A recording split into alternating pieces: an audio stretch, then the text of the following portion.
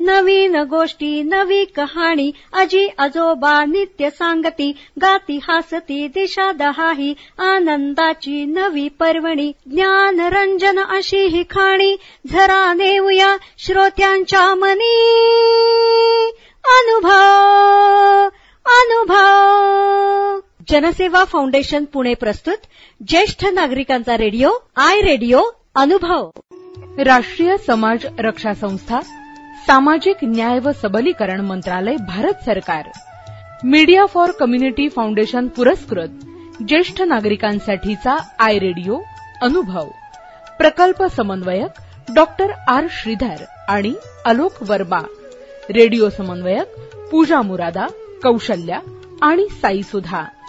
ज्येष्ठ नागरिकांच्या समस्या, प्रश्न आणि मार्गदर्शन यासाठी टोल फ्री एल्डर लाईन क्रमांक 14567 म्हणजेच 14567 यावर सकाळी 8 ते रात्री 8 या दरम्यान संपर्क साधावा. आमचा टोल फ्री क्रमांक पुन्हा एकदा ऐका.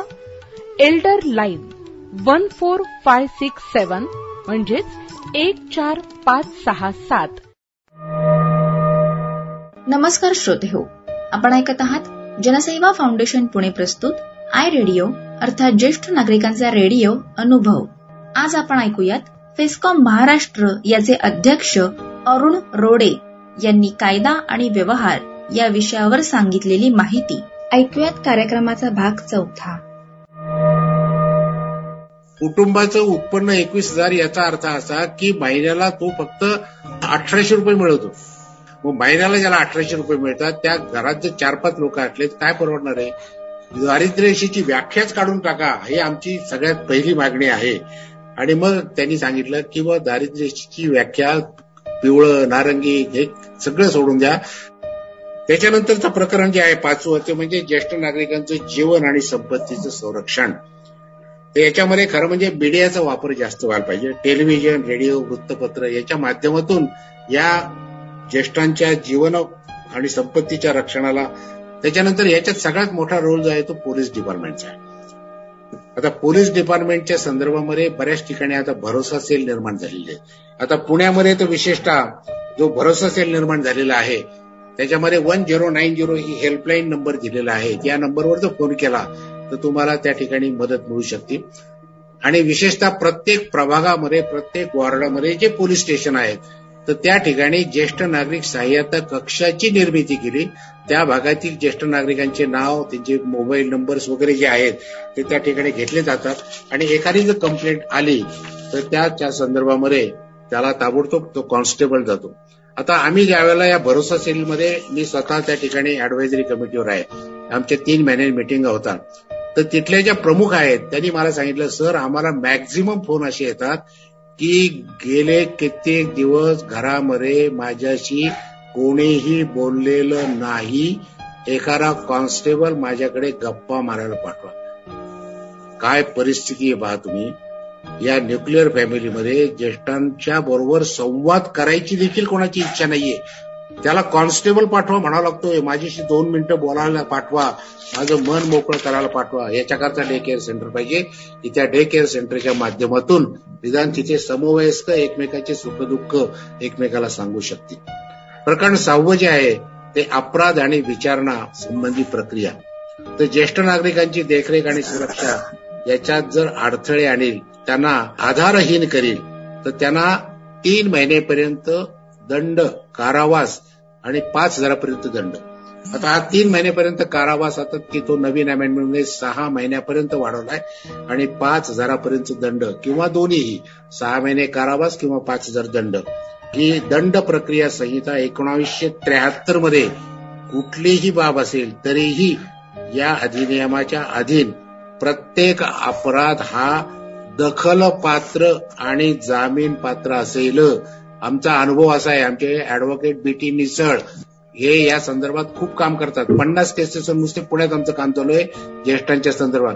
आणि हे 4 लेख लिहिले होते, यांना वाली कोण.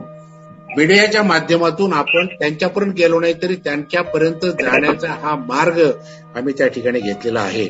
आणि शेवटचं 7वं प्रकरण जे आहे संकीर्ण, तर त्याच्यामध्ये हे काम करणारे अधिकारी सेवक समजले असतील.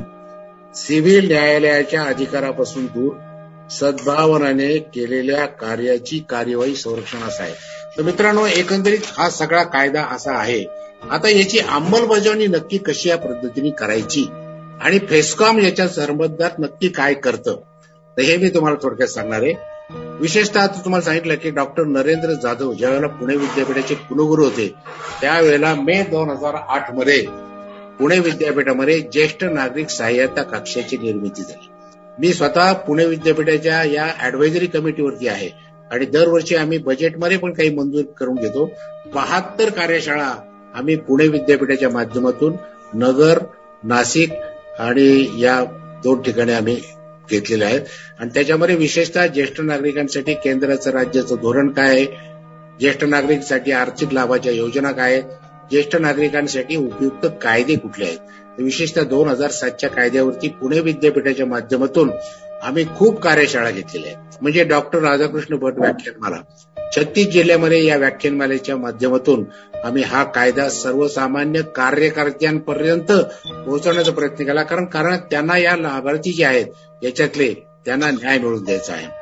त्याच्यानंतर यशरा जी आहे ही तुम्हाला मागे सांगितलं राज्य कर्मचाऱ्यांना प्रशिक्षण देणारी आहे, सगळ्यात मोठी संस्था आहे महाराष्ट्राची.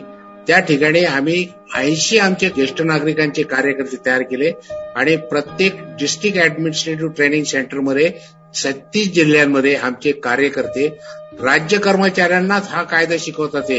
कारण राज्य कर्मचाऱ्यांना ज्येष्ठांचं नक्की धोरण काय आहे, आर्थिक लाभाच्या योजनांचे GR काय आहेत, कायदा काय आहे याचीच माहिती नाहीये. मग ती त्यांच्यापर्यंत नेण्याचं काम हे आम्ही करतो. आणि सगळ्यात महत्वाचं म्हणजे आमचे नाना इंगळे इथे बसलेले आहेत.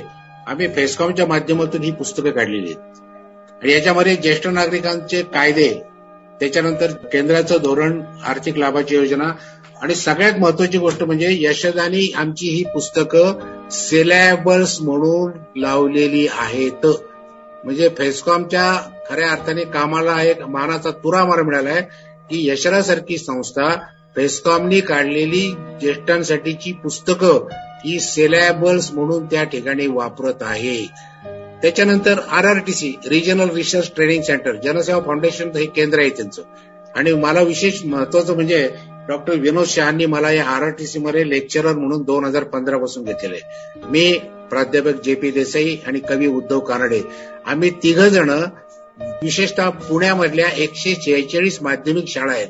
या 146 माध्यमिक शाळातील मुलांना 5वी ते 10वी आम्ही कौटुंबिक जनजागृतीच्या संदर्भामध्ये प्रशिक्षण देतो. त्यांना आम्ही माहिती देतो की या मुलांना आम्ही सांगतो की न्यूक्लिअर फॅमिलीने आपल्याला भारताची सगळ्यात मोठी देणगी म्हणजे एकत्र कुटुंब पद्धती आहे. तर आतापासूनच तुम्ही ज्येष्ठांना मान द्या, आपल्या घरामध्ये असलेले आजी आजोबा यांना सन्मान करा आणि एकत्र कुटुंब पद्धतीचं बीज आतापासूनच त्यांच्यामध्ये रोवण्याचं काम हे RRTCच्या माध्यमातून आम्ही करतोय. त्याचबरोबर RRTCच्या माध्यमातून आता आम्ही ज्येष्ठ नागरिकांसाठी उपयुक्त कायदे कुठले आहेत, महिलांवरील कौटुंबिक अत्याचार त्याचे 2006चे रूल, 2007चा पेरेंट्स ऍक्ट, 2010चे त्याचे रूल, या सगळ्यांची माहिती RRTCच्या माध्यमातून आम्ही या ठिकाणी देतोय. फेस्कॉमचं मोफत कायदेविषयक सल्ला केंद्र तर आहेच आहे. प्रत्येक जिल्ह्याच्या ठिकाणी आम्ही 2 ऍडव्होकेट या ठिकाणी नेमलेले आहेत. ते मोफत कायदेविषयक सल्ल्याचं काम करतात. आणि आता 36 जिल्ह्यातले जे 72 आम्ही आतापर्यंत नेमलेले वकील आहेत किंवा आमचे जे कार्यकर्ते आहेत त्यांचा एक मेळावा आम्ही आता फेस्कॉम डिजिटल अकॅडमीची स्थापना केली. अविनाश लाकारे आमचे FDAचे अध्यक्ष आहेत. जवळजवळ 300 वेबिनार आम्ही आतापर्यंत लॉकडाऊन काळात घेतले. आता पुढचा वेबिनार आम्ही जो घेणार आहे तो म्हणजे आमचे जे लिगल ऍडवायझर आहेत 36 आणि 72, तर त्यांचा आम्ही एक मेळावा घेणार आहे आणि जास्तीत जास्त लोकांना याचा लाभ मिळवून देणे, जे खऱ्या अर्थाने पीडित वंचित आहेत त्यांना 2007चा कायदा त्यांच्यापर्यंत नेण्याचं काम हे फेस्कॉमच्या माध्यमातून आम्ही या ठिकाणी करत आहोत. तिसरा महत्वाचा जो दुवा आम्हाला मिळाला आहे तो म्हणजे प्रत्येक जिल्ह्याच्या ठिकाणी जे जिल्हाधिकारी कार्यालय आहे तिथे जिल्हाधिकारी कार्यालयामध्ये ज्येष्ठ नागरिक समन्वय आणि सनियंत्रण कमिटीची स्थापना झालेली आहे आणि त्याच्यावरती फेस्कॉमचे 2 प्रतिनिधी प्रत्येक जिल्ह्याच्या ठिकाणी आहेत. म्हणजे 36 जिल्ह्यामध्ये 72 फेस्कॉमचे प्रतिनिधी हे त्या दर 3 महिन्याला होणाऱ्या मीटिंगमध्ये हजर असतात. आणि त्या मिटिंगला पुण्यातून तर मी स्वतः आणि चंद्रकांत महामुळे आणि प्रत्येक जिल्ह्याच्या ठिकाणी आमची 2 माणसं आहेत. त्या ठिकाणी जिल्हाधिकारी, समाज कल्याणचे आयुक्त, प्रत्येक स्वराज्य संस्था म्हणजे ग्रामपंचायती, जिल्हा परिषद, पंचायत समित्या, नगरपालिका, महानगरपालिकांचे सीओ हे सगळे येतात आणि एकूणच ज्येष्ठांच्या संदर्भामध्ये जे काही त्या ठिकाणी प्रलंबित प्रश्न आहेत त्याच्यावरती पूर्णतः शहानिशा होती. आमचे इथले जे कलेक्टर साहेब आहेत डॉक्टर देशमुख, अतिशय ब्रिलियंट माणूस आहे. म्हणजे मी त्यांना एखादा प्रश्न विचारल्यानंतर ते सांगायचे, सर थांबा, काय प्रॉब्लेम आहे? जुन्नरचा तहसीलदार तुमच्या ओळखपत्राचे गठ्ठे पडले, सह्या करत नाही, फोन लावा. त्यांनी लगेच जुन्नरच्या तहसीलला फोन लावला, 100 तुमच्याकडे फॉर्म पडले, तुम्ही सह्या करत नाही. फेस्कॉमचे अध्यक्ष माझ्याकडे बसलेले, त्यांनी तक्रार केली, 2 दिवसाच्या आतमध्ये तुम्ही सह्या करून द्या आणि मला तसा रिपोर्ट करा. म्हणजे प्रश्न निर्माण झाला की तो जागेवर सोडवण्याचं काम हे जिल्हा कलेक्टर, कारण तो जिल्ह्याचा राजा आहे, त्याच्या शब्दाला मान आहे. आणि त्याच्याकरता फेस्कॉमचे 2 प्रतिनिधी आमचे तिथे गेल्यानंतर त्या भागातले प्रश्न त्या ठिकाणी मांडतात आणि त्याला ताबडतोब उत्तर मिळतं. मित्रांनो, हे फार महत्वाचं काम आहे. आत्ताच आपण फेस्कॉम महाराष्ट्र याचे अध्यक्ष अरुण रोडे यांनी सादर केलेला कायदा आणि व्यवहार या कार्यक्रमाचा 4था भाग ऐकलात. अशाच माहितीपूर्ण कार्यक्रमांसाठी ऐकत रहा जनसेवा फाउंडेशन पुणे प्रस्तुत आय रेडिओ, अर्थात ज्येष्ठ नागरिकांचा रेडिओ अनुभव आय रेडिओ. देखिए, जीवन के चक्र में उम्र ढलना एक आम सी बात होती है और इसका बहुत अच्छा उदाहरण आपके सामने इस समय बैठा आपसे बात कर रहा है. लेकिन जिंदगी के इस पड़ाव में कभी कभी ऐसा पल भी आता है जब आपको कुछ मदद की जरूरत पड़ती है, चाहे वो पारिवारिक हो, स्वास्थ्य संबंधी हो, आर्थिक हो, कोई विवाद हो या शोषण का मामला. लेकिन आपके इन सभी जरूरतों को देखते और समझते हुए भारत सरकार ने शुरू की है एक एल्डर लाइन, जहां आपको मिलेगा आपके सारे समस्याओं का समाधान. फोन नंबर है 14567. अब भले आपके बच्चे आपके साथ रहते हो या किसी दूसरे शहर में हो, ये है आपका अटूट सहारा. तो बस जिंदगी के उन सुनहरे लम्हों को संजोकर अपने आज को बेफिक्री से आप जिए, क्योंकि अब ओल्ड एज बनेगा गोल्डन एज. कैसे? 14567 याद रखिएगा. नवीन गोष्टी, नवी कहाणी, आजी आजोबा नित्य सांगती, गाती हासती दिशा दहाही, आनंदाची नवी पर्वणी, ज्ञान रंजन अशी ही खाणी, झरा नेऊया श्रोत्यांच्या मनी, अनुभव अनुभव. जनसेवा फाउंडेशन पुणे प्रस्तुत ज्येष्ठ नागरिकांचा रेडिओ आय रेडिओ अनुभव.